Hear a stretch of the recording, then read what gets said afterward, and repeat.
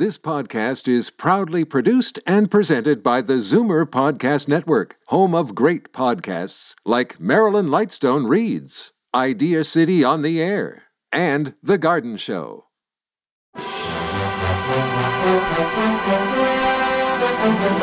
It's Zoomer Radio's Theater of the Mind with Frank Proctor. Open your mind as we fill your head with amazing thrills, chills, and laughs. Theater of the Mind. The best love programs from radio's golden age. Only on Zoomer Radio. Now, here is your master storyteller, Frank Proctor. Well, thank you, and welcome to the show. In the fall of 1933, NBC writer Willis Cooper conceived the idea of Lights Out, a midnight mystery serial to catch the attention of listeners at the witching hour. Now, the idea was to offer listeners a dramatic program late at night and at a time when the competition was mostly airing music. After a successful tryout in New York City, the series was picked up by NBC in April of 1935 and broadcast nationally, usually late at night and always on Wednesdays. Cooper stayed in the program till June of 1936, when another Chicago writer, Arch Oboler, took over. And by the time Cooper left, the series had inspired about 600 fan clubs. Cooper's run was characterized by grisly stories spiked with dark, tongue-in-cheek humor. A character might be buried, eaten, or skinned alive, or vaporized in a ladle of white-hot steel, have his arm torn off by a robot, or forced to endure torture, beating, or decapitation, always with the appropriate blood-curdling acting and sound effects. Though there have been efforts at horror on radio before, there does not seem to have been anything quite like as explicit or outrageous as this provided by Cooper on Lights Out. And when the program switched to the national network, a decision was made to tone down the gore and emphasize tamer fantasy and ghost stories. In the mid-1940s, Cooper's decades-old scripts were used for 3 brief summertime revivals of Lights Out. The surviving recordings reveal that Cooper was experimenting with both stream of consciousness and first-person narration a few years before these techniques were popularized in American radio drama. From early 1934 to 1936, Cooper produced close to 120 scripts for Lights Out. Now, the show benefited tremendously from Chicago's considerable pool of creative talent. The sound effects technicians frequently had to perform numerous experiments to achieve the desired noises. This is true. Cooper once had them build a gallows and wasn't satisfied until one of the soundmen personally dropped through the trap. When Cooper departed, his replacement, a young, eccentric, and ambitious Arch Oboler, picked up where he left off. And tonight's episode is entitled Poltergeist. Ironized Yeast presents Lights Out, Everybody.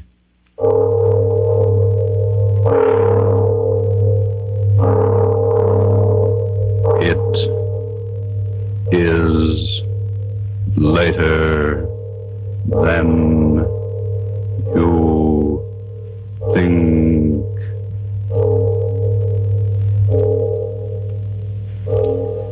This is Arch Oboler bringing you another in our series of stories of the unusual. And once again we caution you, these Lights Out stories are definitely not for the timid soul. So we tell you calmly and very sincerely, if you frighten easily, turn off your radio now. But if you're fascinated by the mysterious, the fantastic, the unearthly, then anticipate chills in our story of Poltergeist.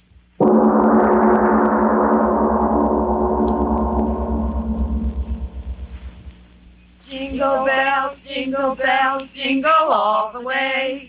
Oh, what fun it is to ride in a one-horse open sleigh. Hey, that was swell. Now let's go to town.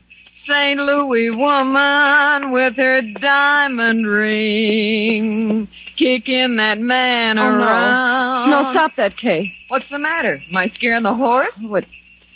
Seems like a sacrilege singing a song like that out here. This beautiful, clean snow and blue sky. Well, what's wrong with a hot song to keep us warm? If you think the St. Louis Blues is going to dirty up the snow, you ought to hear Frankie and Johnny the way I sing it. Oh, stop it, Kay. You're not funny at all. Why can't you enjoy the fresh air without that cabaret sort of thing? Oh, just an old-fashioned gal, eh, Florence? How about you, Edna? Don't you like my songs either? You haven't said anything for the last 5 minutes. Well, I haven't been listening to you, to tell the truth. I love to watch the snow sort of flow along under the sleigh. When you say that, gal, smile. Gosh, did you ever see more snow in your life? The man at the hotel said it had been snowing on and off up here for 2 weeks. I think coming out here to the country's the best thing we three have done since we started rooming together. Hiking in the snow's terribly healthy. Yeah, that's what I'm afraid of. The healthier I get, the worse I feel. Crazy idiot. She does say the funniest things, doesn't she? I always say that Kay ought to... Whoa! Hallelujah, we're here. Is this as far as we go, driver? That's right, miss. Can't go no further down this road account of the drift. Oh, my goodness. The drifts are too deep for a horse. How can we walk through them? I second the motion. Well, you young ladies don't have to worry none so long as you keep going down the valley over there.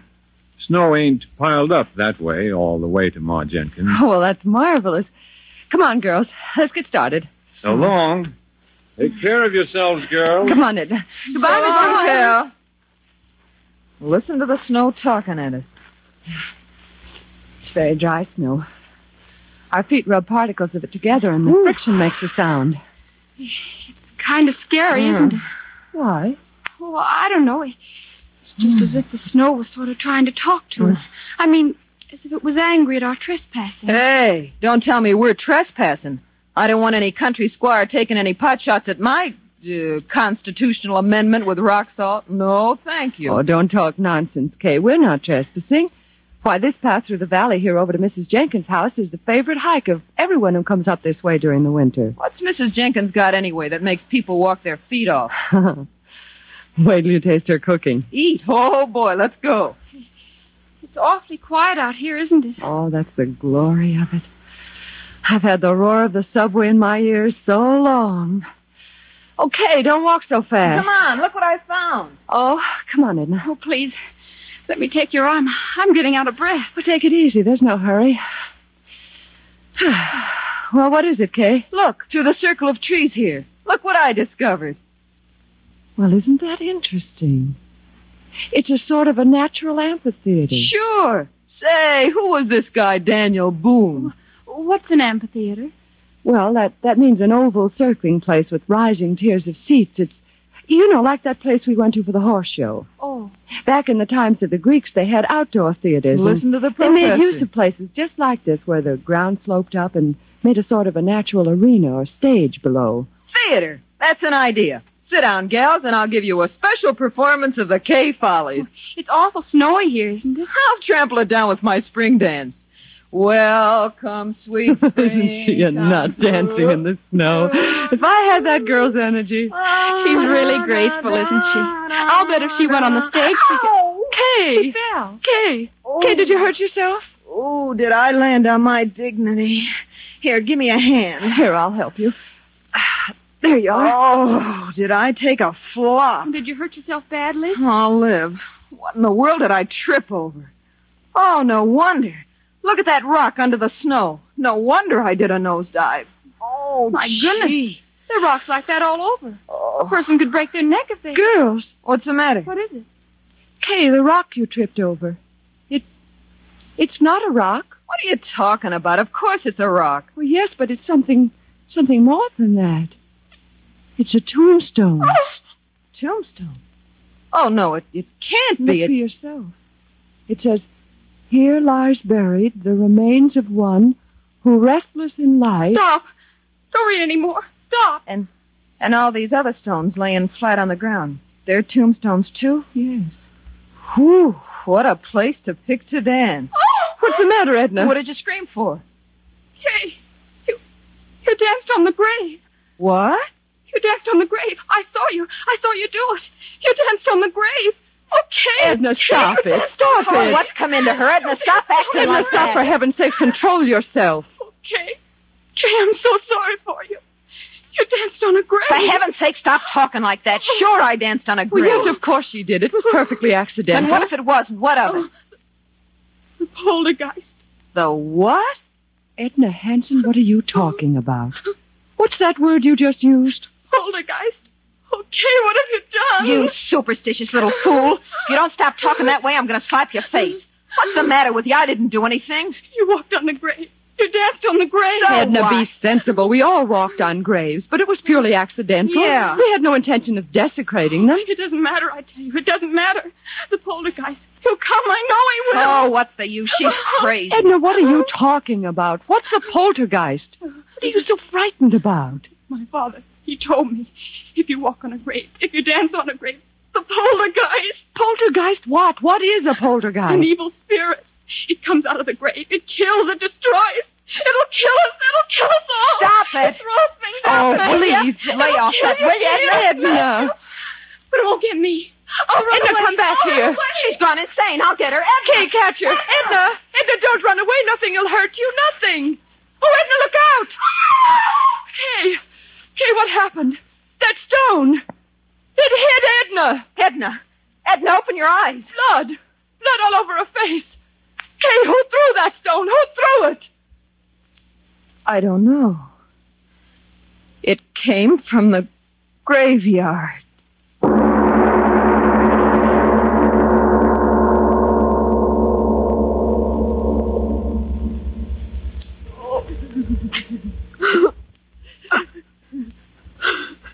Now, girls, take it easy. Take it easy. Oh, Doctor, she won't die. Tell me she won't die. No, of course not. And you're sure that her skull isn't fractured? Oh, absolutely not. Maybe a little concussion, that's all. Well, it's almost 5. Our train. Can we get someone to help us carry her down to the station so we can get her on board? Bored? I'm telling you, that little friend of yours shouldn't be moved out of bed for a week.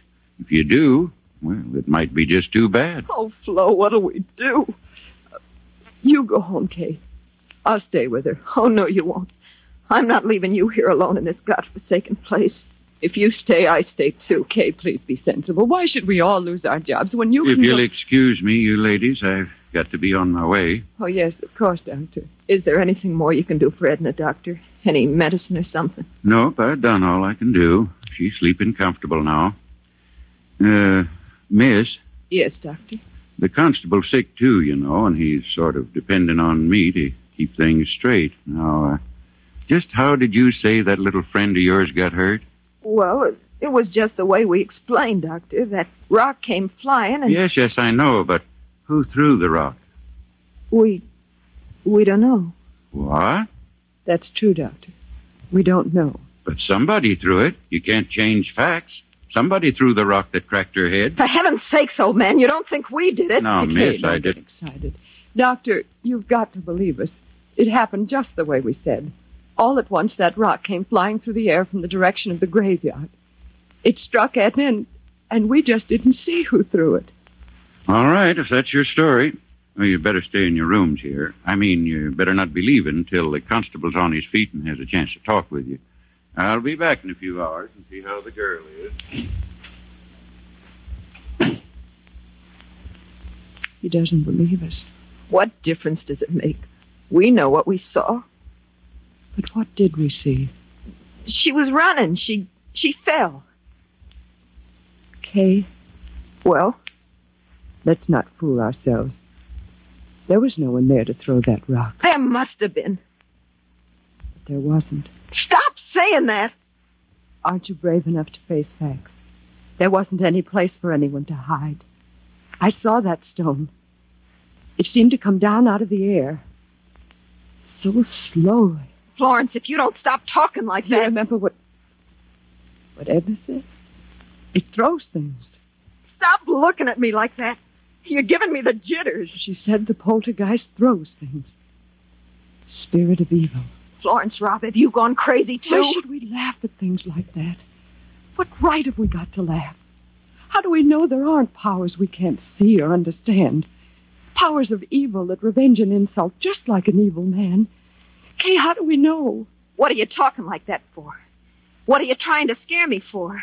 You You're supposed to be the most intelligent one of us all. You with your college degrees.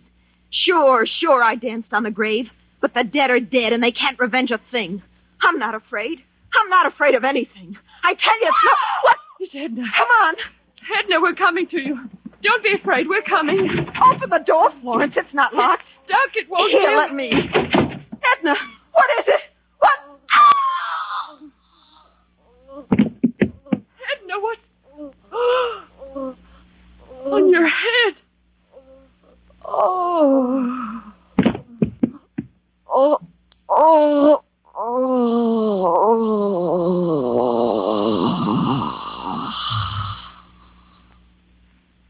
Hey, what's going on here? I run a decent place, and I don't want you... Oh. The girl on the bed. Her head. It's crushed flat in by a rock. God in heaven. It's not a rock. It's a tombstone.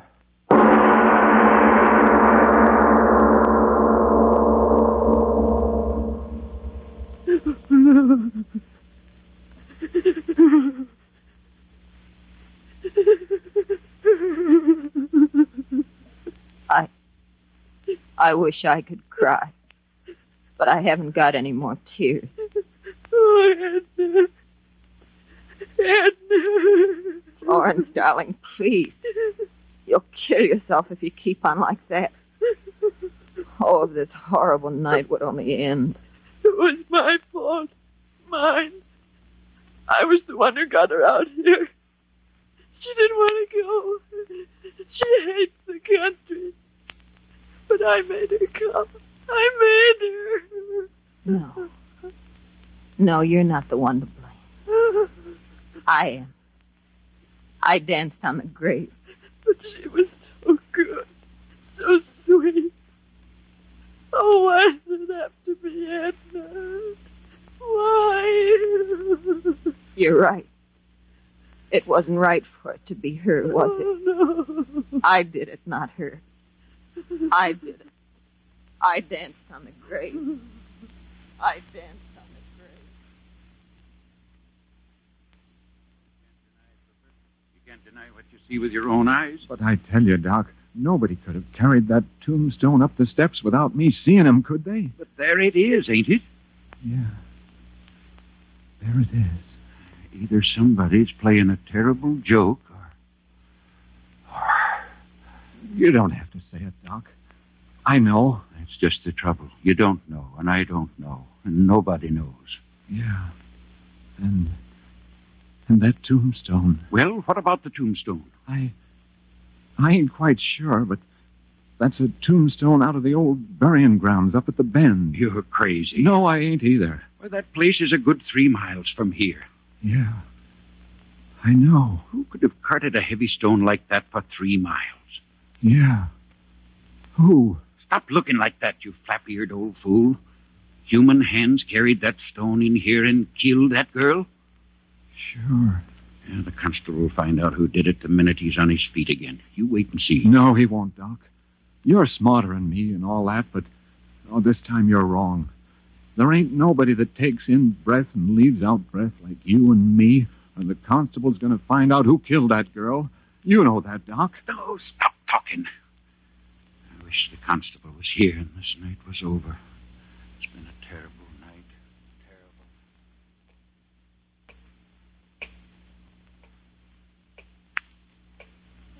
Terrible. Terrible clock. Ticking. Yeah, I know. I've been sitting here listening to it. I can't stand it anymore. I'll stop it. Why bother with it? Come on to bed, Kay. Please. There's no use sitting there. It won't help her. Yeah. Nothing can help her. But maybe I can help you. Me? It was my fault. Mine. I was the reason it happened. It killed her, and it'll kill you and me, too, unless I stop. No, don't say that. It's true. But why should you be hurt? I'm to blame, not you. Listen, Flo. I'll go out there. There? Out there to the graveyard. What? I'll talk to her. Kay. I'll tell her I didn't mean to do it. No. That I didn't know where I was dancing. Please. Maybe somehow it'll hear, listen to me, and then it won't hurt Oh, you. no, I won't let you go out there. It'll kill But you. Florence- It'll kill you, too. But Florence- No, I'll hold you. You can't go. You can't. All right. Come on to bed, Kay, please. In the morning things will be different. But it won't. Nothing will hurt us. And then they're right outside the door. They won't let anything get at us. Oh, please, Kay, please come to bed. Yeah. We'll pray. Pray? I don't exactly know how. Just say anything. Anything. Like this. Now I lay me down to sleep. I pray the Lord my soul to keep. If I should die before I wake, I pray the Lord my soul to take. Now you. If I should die before I wake, I pray the Lord my soul to take.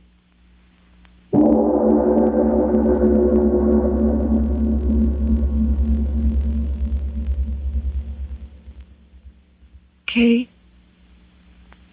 Kay, are you asleep? I can't sleep anymore.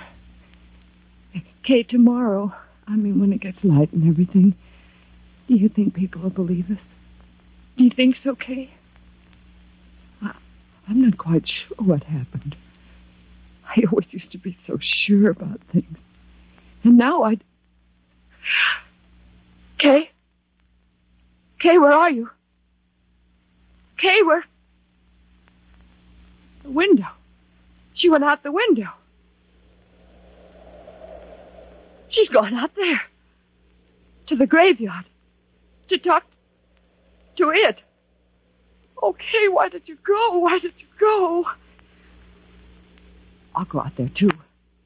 Oh, she'll be so frightened out there alone. I'll go, too. I'll go, too. Oh, so cold. My hands.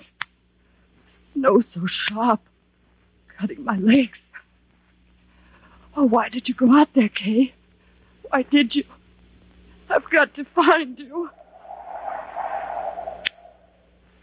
Wind. Oh, why doesn't the wind stop? Blow, blow, thou winter wind. Thou art not so unkind.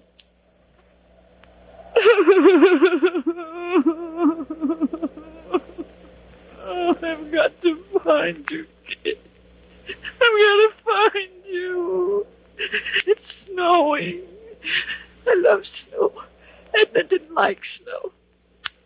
Where are you, Kay? Where are you? I've lost my way. I've lost the road. Where are you, Kay? Kay, where are you? Oh, Kay. I heard you, Kay. I heard you. I'm coming to you, Kay. We'll talk to it. We'll talk to it together. We'll tell her we didn't mean any harm, won't we, Kay? Won't we? Poor Edna. We can't help her, Kay. We can't help Edna. But I'm coming to help you, Kay. I'm coming. I'm coming. Florence, here I am, Florence. Yes, I hear you. I hear you. I'm coming, darling. I'm coming to help. I'm coming to help you. I'm coming. I'm coming. I hear you. I hear you calling my name. I hear you. Yes. Here we are, Florence. This way, Florence. Yes. Here we are. Yes, I hear you. I hear you. Where are you? Where are you? This way. No!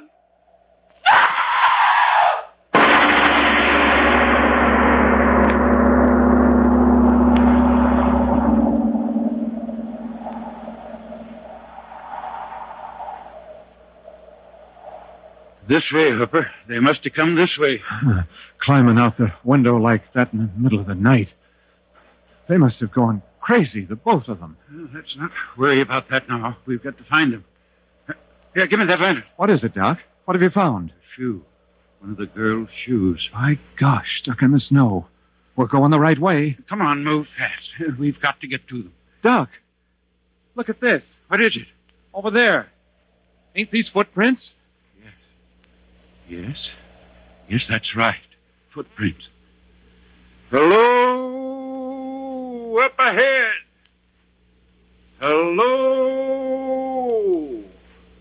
Doc, we're getting pretty close to the old burying grounds. Well? Maybe. Oh, look here, Doc. Let's not be fools. Let's wait till morning. What? Let those frightened girls freeze to death? Get along. But, Doc, You come with me, or the whole town will know what a yellow-livered no good you are. All right. All right.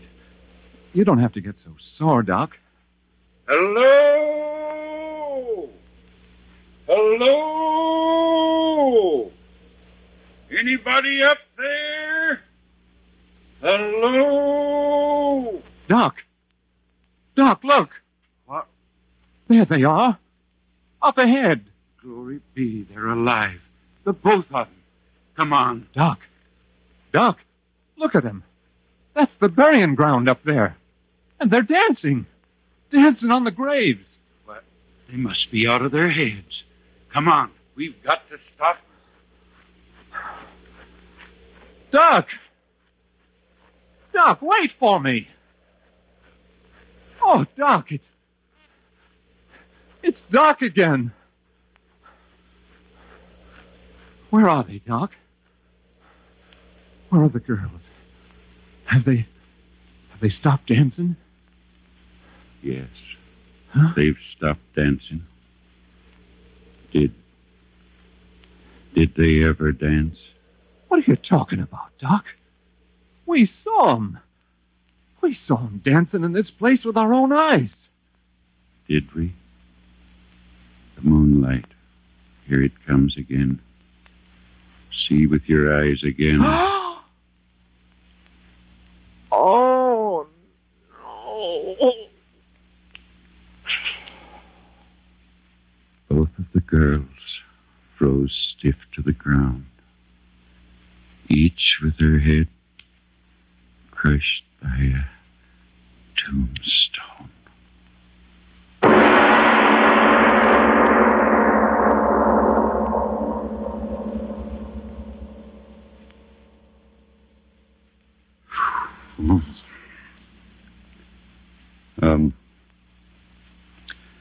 Mr. Obler, would you mind telling me, whether there actually are such things as poltergeists? All I can tell you is this. There are authenticated records in existence that, in the city of London on the 27th day of April, 1872, from 4 in the afternoon on a Thursday until 11:30 at night, a certain room in a certain house was deluged by stones thrown from no apparent source. The London police surrounded the house, but they found no trace of whoever or whatever was throwing those stones with a murderous violence. I see. So much for poltergeist. But what about next week? Well, anything can happen, but specifically next week, Mangara, a strange title and a strange story. The power of suggestion. The dictators have shown us to what evil purposes that power can be used. Well, next week, a man who, but that, as usual, is next week. Yes. Lights Out, written and directed by Arch Oboler, will come to you again next Tuesday at the same time. Be sure to listen for the amazing story of Mangara.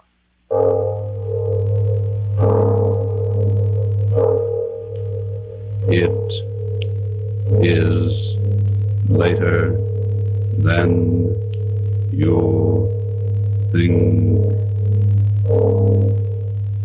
Stay tuned for Fibber McGee and Molly next on Theater of the Mind. Time now for Fibber McGee and Molly, one of the most popular and enduring radio series of all time. It ran as a standalone feature from 1935 to 1956. The title characters were created and portrayed by Jim and Marian Jordan.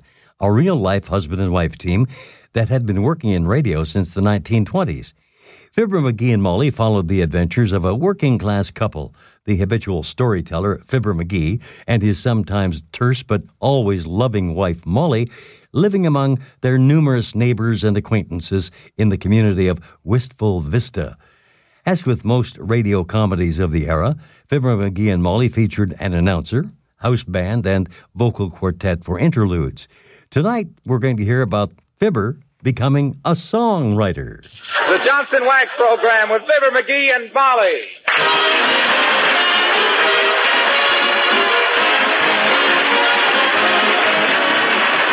The makers of Johnson's Wax and Johnson's Self-Polishing Glow Coat present Fibber McGee and Molly, written by Don Quinn, with songs by the King's Men and music by Billy Mills.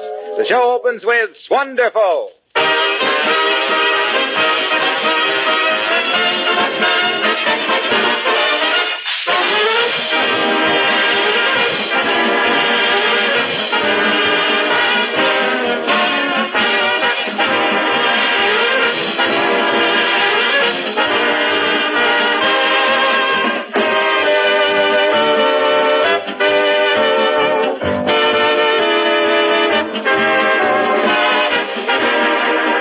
This year, we're probably going to have more gardens in this country than ever before. You'll soon see many of your neighbors working out in their yards, taking care of young carrots and cabbages and beets. Of course, it's a good idea. It helps the individual family save, and it helps the country conserve. But what has gardening got to do with Johnson's Self-Polishing Glow Coat? Well, I'll tell you. First, if your linoleum floors are protected with Glow Coat, you'll save hours of time during the year, and that time you can very profitably use in your vegetable patch.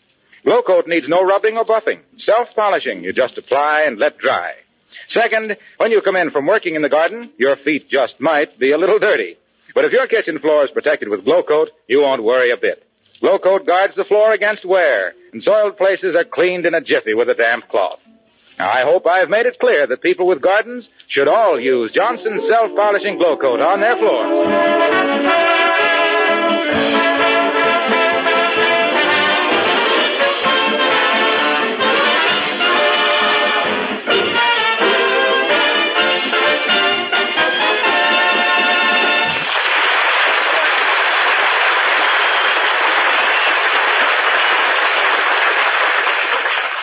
Fibber McGee is writing a song. That's all, brother. Now meet Fibber McGee and Molly.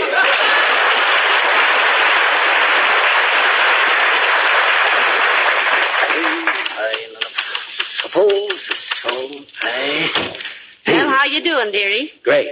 I feel just like Stephen Foster. Only he didn't have a typewriter. Well, that may make you even with Stephen, but I'll bet Foster was faster. What's the name of your corny little cadenza? It ain't corny, and it's got a wonderful title. The Defense Stamp Stomp. Oh. That ain't cooking with gas. I'll eat it raw. Not bad at all. Are you going to write the music, too? Nah, Billy Mills offered to do it, and I didn't want to hurt his feelings. Well, why don't you get somebody else to do the words, too, and save my feelings? Frankly, I'm kind of leery of your lyrics. Oh, don't worry. I got a wonderful start. Though I got to fix up the verse some more yet. Well, how does it go? Well, it ain't exactly right yet, but I'm on the track. So far, it goes something like this. There's a long, long trail a-winding. Wait a minute. Huh? Wait a minute. That's been used. It has? Sure. You mean somebody swiped this already? No. That's a song from the last war. You remember that? Say, it did sound kind of familiar at that. Sure. Oh, well, I'll throw it out. I got plenty of ideas. How about this? Wait a minute, McGee. Huh? On second thought, I don't like your title, The Defense Stamp Stomp. Why, that's the best part of it. Why, I know, but I read in the paper where they're going to start calling them war bonds. We're going to stop defending and start fighting. Oh, all right. So we changed the title to The War Stamp Stomp. That gets that old fighting spirit into it.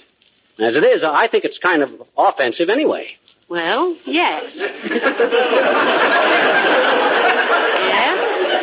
it is. Mm-hmm. In fact, I think it's one of the most offensive songs I ever heard. Gee, do you really? Yes, I do. Oh, thanks. You ain't just saying that because you admire me. No. No, I'm not. I really think it's a very offensive song. Of course, I may not be so hot at popular songs. I'd probably be better at serious stuff. Matter of fact, I've been mulling over in my mind a ballad called Ballad for Americans. It'd be great for somebody like Paul Robeson. Well, there is a song by that name, and Paul Robeson does sing it. Doggone it, that's always the way it is. Here I get these ideas, and just because I'm too busy to write them down at that particular minute, somebody always comes along... Hey, you better hide that song for a minute, McGee. This may be Gilbert and Sullivan. Who? Gilbert and Sullivan. I heard of Sullivan. He's an old-time prize fighter. But who's Gilbert? Well, he wrote the Mikado. He did? Why, the dirty traitor. Just wait till I get Calm yourself, McGee. It's only Mayor Latrivia. Oh, come in, Latrivia. Hello, Mr. Mayor. Good day, Mr. McGee. Hello, McGee. Hi, City Father. What's all the bother? When I was over here for dinner the other evening, McGee, I lost my Phi Beta Kappa key. Did you find it by any chance? No, we didn't find any keys, Mr. Mayor. Did you lose your whole key ring or just the one key? Just my Phi Beta Kappa key, Mrs. McGee. Oh. It was pinned on my vest. Pinned on your vest? That's a heck of a way to carry a key, Latrivia. How do you carry your money? Tied into a corner of your hanky? Please, McGee, let's be sensible.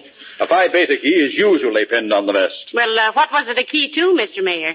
It wasn't a key to anything, Mrs. McGee. It was the visible symbol of my membership in the honorary scholastic fraternity, Phi Beta Kappa. Oh, a key to the frat house. I didn't get it at first, Latrivia. I thought maybe... Apparently, McGee, you still don't get it. This key has no utilitarian purpose whatsoever. Well, then what good is it? For that matter, what good is that American Legion button your husband is wearing? What do you mean, what good is it, you big lint head? It shows I belong to the Legion. You think I wore it just to keep the wind from blowing through the buttonhole?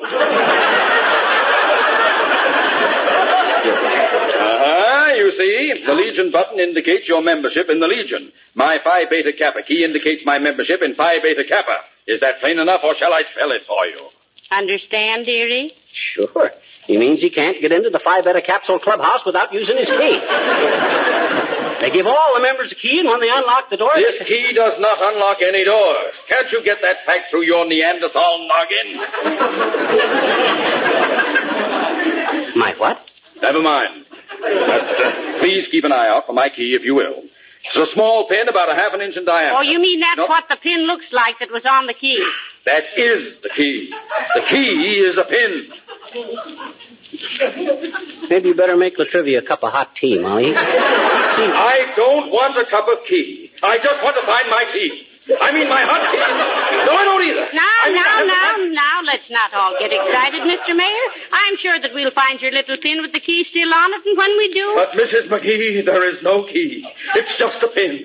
They just call it a key. Well, if you gotta unpin it every time you want to unlock the clubhouse door... The clubhouse hasn't any doors. There isn't any clubhouse. The key doesn't unlock anything because it isn't a key. It's a pin. I just wear it. Why? Because I belong to Phi Beta Kappa. Then why don't they give you a little button that says so? Because the symbol of membership... Never mind.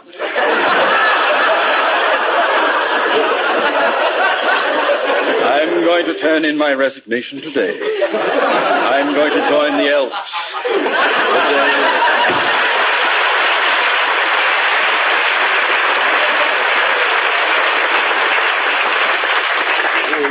Boy, is he dumb. You know, he wouldn't be if he'd spent more time studying in college instead of running around with those sorority fellas. Well, I gotta get back to my song. Now, let me see. Look, McGee, I've got an idea. What? Mr. Wimple is a poet.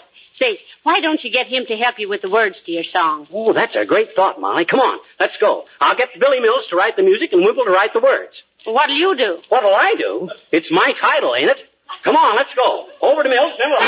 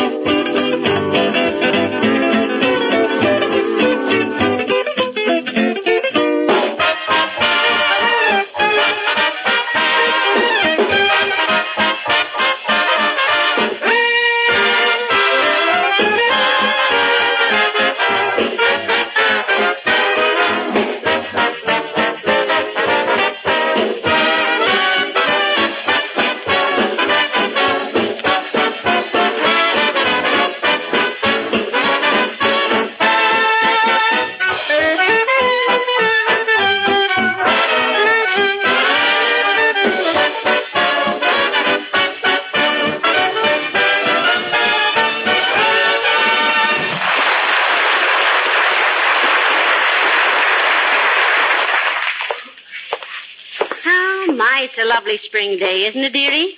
Now, aren't you glad I made you walk? No. I still think we should have hitched up Lily into the sulky and drove over to Billy's house. No, it was too soon after Lillian's lunch. She was taking her nap. All that nag does is eat and sleep. Besides, she's getting too fat, Molly. She's not fat. She's just filling out.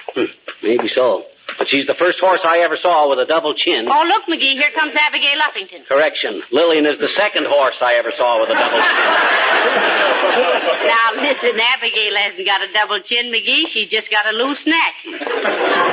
Loose neck and a tight fist. She's the most... Oh, hello, Abigail, darling. So nice to see you. Oh, how do you do, Mrs. McGee? And Mr. McGee. Hi, Uppy. Say, we don't often see you walking, Abigail. Where's your limousine? Oh, I'm economizing on tires, my dear. Ah, good for you, Uppy. I always was a great walker myself. Why, when I was a kid, I used to walk 9 miles to school every day. Go on. It was only 3 miles, McGee. I know, but they always sent me back home for my arithmetic book. That made 3 trips. Well, what did a future songwriter like you want to waste his time on arithmetic for anyway? Well, that's what I always tried to tell my teacher, Miss Fiditch.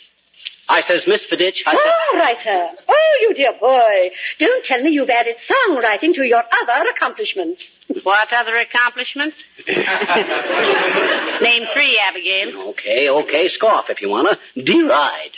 But you'll change your mind when you hear my song played on every radio station in the country. And maybe even 1 or 2 in the city. McGee's writing a song called The War Stamp Stomp, Abigail. Oh, how splendid, and what a thrilling title. Yeah. Oh, I do hope it will be a success, Mr. McGee. Although... Although what? Well, I just can't help remembering what a disappointment my nephew had. He was a musician, too. What happened to him? Lose a button off his bolero? No, he wrote a little thing which even now is played on hundreds of radio stations every day. And the poor lad never collected $1. Oh, what kind of a song is it, Abigail? Well, the name of it is Bong Bong Bong. Bong Bong Bong. That's cute. How does the music go? Oh, it goes like this. A bong, a bong, a bong. Heavenly days, did your nephew write that? Oh, indeed he did. Oh, well, I must be getting along. So you decided to walk and save your tires, eh, Uppy? Oh, yes. I walk all the way down to the Bon-Don department store nearly every day. Oh, and all the way back, too? Oh, no, that would be too much, I'm afraid. So my chauffeur meets me with a car and drives me home. Good luck, Mr. McGee. I just know you're destined to be another Rimsky-Korsakov. Goodbye.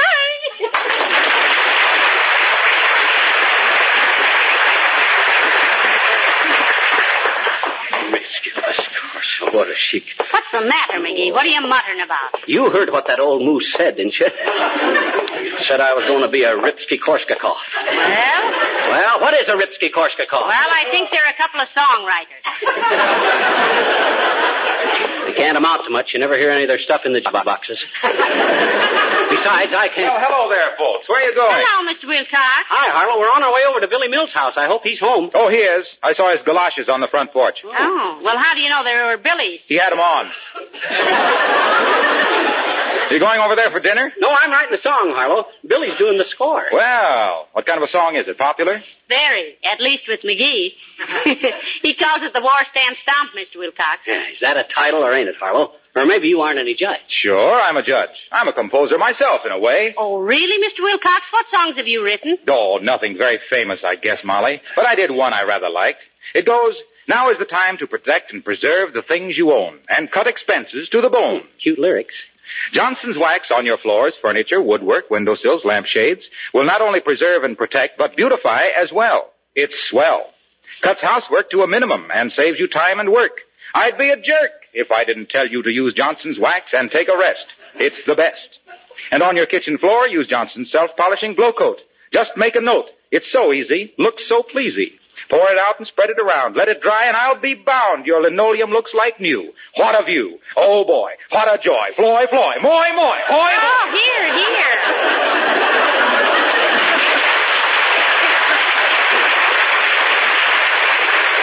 Well, I think we have the idea, Mr. Wilcox. We got an idea of the words, Harlow. Now how about the tune? Oh, I don't need one. Just say Johnson's Wax to a housewife. That's music to her ears. Good luck, pal.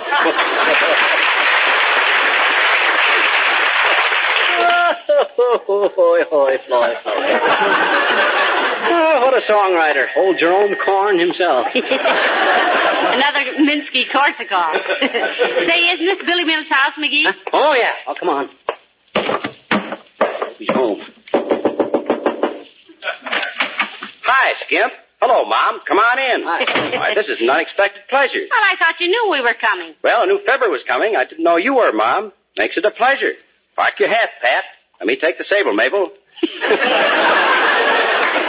Now, you're really jiving this afternoon, Billy. Yes, I'm sending, Skimp. How's everything? It's fine, Billy. How's my pal, Uncle Dennis? Oh, same as ever. He is, huh? Too bad. You know, we've been trying to give him some good advice, but he wouldn't take it. What advice, Mom? She told him he ought to give up the little brown jugs till we lick those little yellow mugs.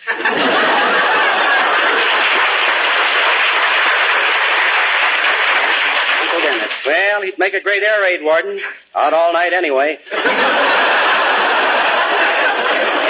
Now, listen, you never mind, Uncle Dennis. Did you write some music for McGee, Billy? Well, I'm working on it, Mom. Got the manuscript right here. So... How does it look to you, dearie? Now, let me study it a minute, Molly.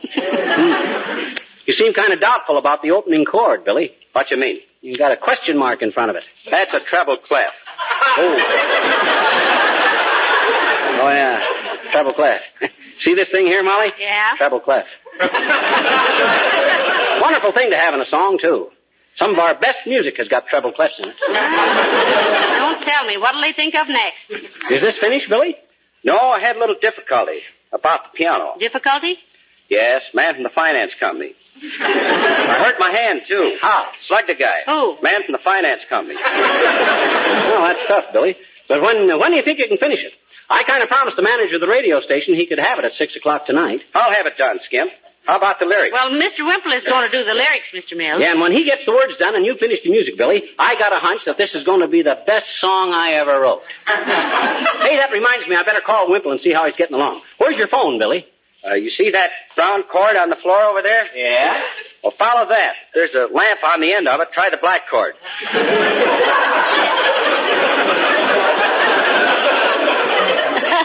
Never mind tracing it down, McGee. Here's the phone right here. Let me take it. Thanks. Hello, operator. Give me Wistful Vista 72. Oh, is that you, Mert? No. How's every little thing, Mert? It is, eh? What's say, Mert?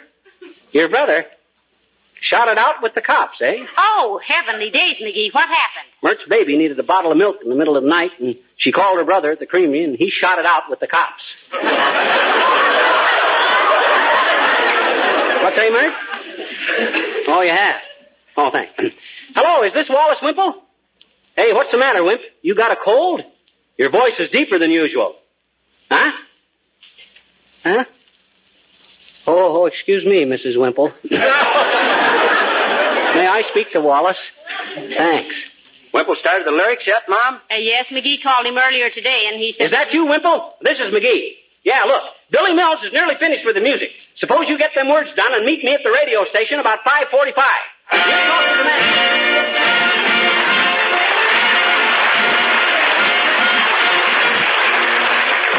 The King's Men sing Lanigan's Shillelagh. His name was Timothy Lanigan, he came from County Cork. 'Twas on the 17th of March he landed in New York. The crowds were down to meet the boat, there wasn't room to stand. Sure, there was Timothy Lanigan, a-looking mighty grand. Oh, he carried his old shillelagh in his hand. Yes, he carried it all the way from Ireland. As he raised his old coffin and sang the wearing of the green. Sure, he carried his old shillelagh in his hand. I've got a job to do, I'm on the trail now of the guy who threw the overalls in Mrs. Murphy's chow. And if I ever find him, there will be an awful row. So I carries me old shillelagh in me hand. And all over the USA, the people all got out of his way, for he carried his old shillelagh in his hand. One day while Timothy Lanigan was leaving his hotel, he heard a step behind him and a voice he knew so well. He whirled around to take a look, and there upon the stoop was the man who threw the overalls in Mrs. Murphy's soup. And he carried a big shillelagh in his hand. In his hand, yes, he carried a big shillelagh in his hand. In his hand, he was big and he was tall and he was looking for a brawl, and he carried a big shillelagh in his hand. They swung their old shillelaghs and they circled all about. Through the afternoon they battled and they still were feeling stout. But when the moon began to rise, they knocked each other out. And they fell with their shillelaghs in their hand.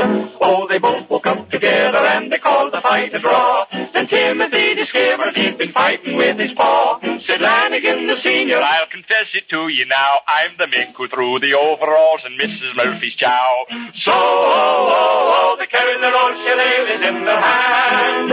And the last we heard they're back in Ireland. And they're looking for a brawl any time or place at all. For they carry their old shillelaghs in their hand.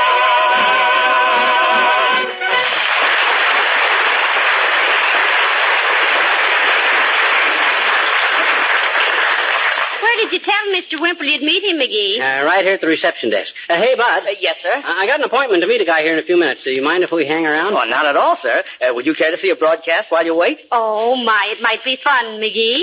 What's on now, sir? Well, in 5 minutes we have Uncle Bunny and his CP Time tales. And then at 6:30 a news broadcast by Herman Sherman, the commentator who sees all, knows all, and guesses very badly. And then at 6:45... Skip the schedule, Bud. Skip the schedule. Thanks anyway, but I don't think we got time to... Oh, here he comes. Hey, Wimp! Here we are. Hello, Mr. Wimple. Hello, folks.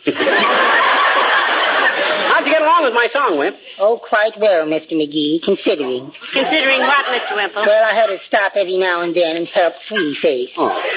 She was practicing the shot put for the police games next month. Practicing the shot put. How could you help her do that? She didn't want to get the floor all dented up, so I had to stand across the room and catch the shot when she threw it.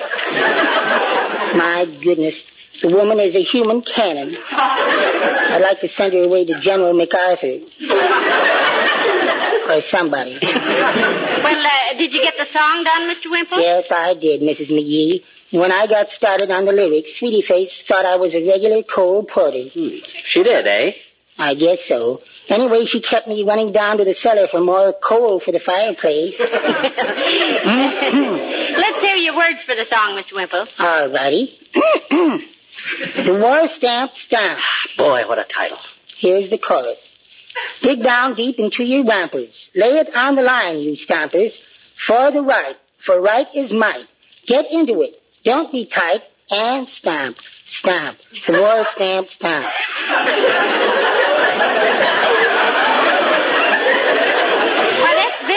Mr. Wimple. That's terrific, Wimp. Much obliged. Now, the second chorus goes, oh, there's men behind the guns to lick the Jappies and the ITs and the Huns. So when you... Hold it, Wimp, hold it. That's great. Much obliged. Now, you wait out here and I'll let you know what happens. Come on, Molly. Where, McGee? I gotta show this song to the manager. Hey, Bud, is Mr. Strotz in his office? Just a moment, sir. I'll see. Yes, sir, he is. Whom shall I say wants to see him, sir? Fibber McGee, the songwriter. Tell him it's about that song I wrote that I spoke to him about over the phone. Yes, sir. Extension 867J, please. Mr. Strotz, there's a Mr. McGee here who says... Oh, sir? Well, he's short and heavy-set and... Sir? Oh, but he says he's already spoken to you about... Sir? No, but... Sir? Oh, I'm sorry, sir, but I already told him you were in and he... Sir? Oh, yes, sir. You may go in, Mr. McGee. Mr. Strotz said he was very anxious to see you. Third door to your left. Thanks very much. Hot dog. What did I tell you, Molly? These guys are hungry for new talent. Yeah, that's what the missionary said when the cannibals put the kettle on. I bet they offer me a job on the staff here. Maybe head of the music department. Oh, here we are. Hi, Strotzy, old man. I'm McGee, the songwriter. This is my wife, Molly. How do you do, I'm sure. Good day. McGee, somebody called me earlier today and said that you were the author of the greatest song ever written. That was me, Chief. Now, look. Here's the song. I call it the War Stamp Stomp. Now, just look it over. The War Stamp Stomp. Isn't that a wonderful title? It certainly is. It's an inspiration. That's what it is, Stroats. Just popped into my head one morning and I says to myself, boy, is that a title. Then I get Wait a minute, McGee. Do you ever listen to station MEOW? Oh, say, he listens every night. Yeah, that's why I come to you. My favorite radio station. Now, look, Stroats, you publish this on a royalty basis, and I'll... What's that? Publish it. Why, you little pirate. Huh? Why, what's the matter? We've been featuring a song called The War Stamp Stomp over this station for 2 weeks. You've been... Oh, that's where I heard it.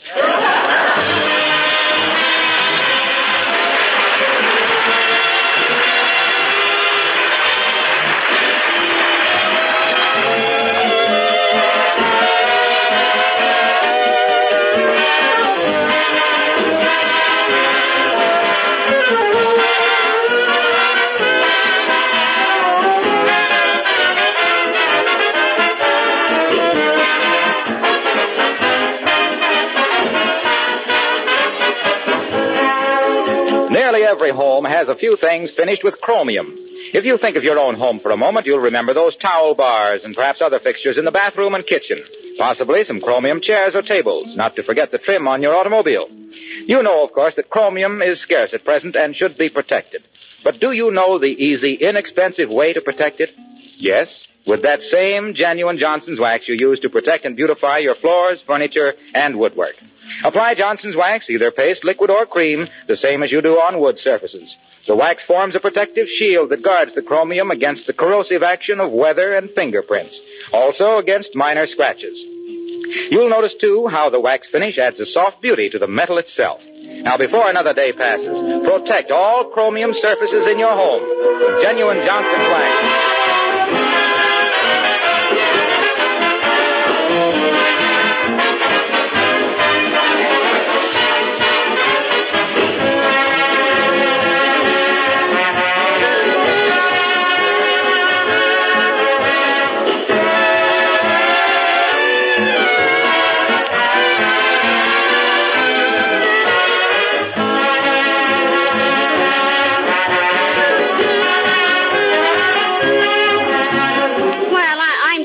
Sorry about your song, McGee.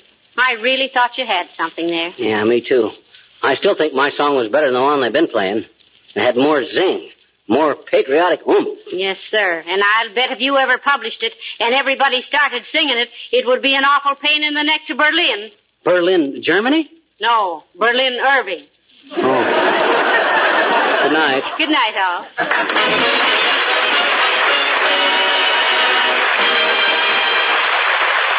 This is Harlow Wilcox, speaking for the makers of Johnson's Wax Finishes for Home and Industry, inviting you to be with us again next Tuesday night. Good night.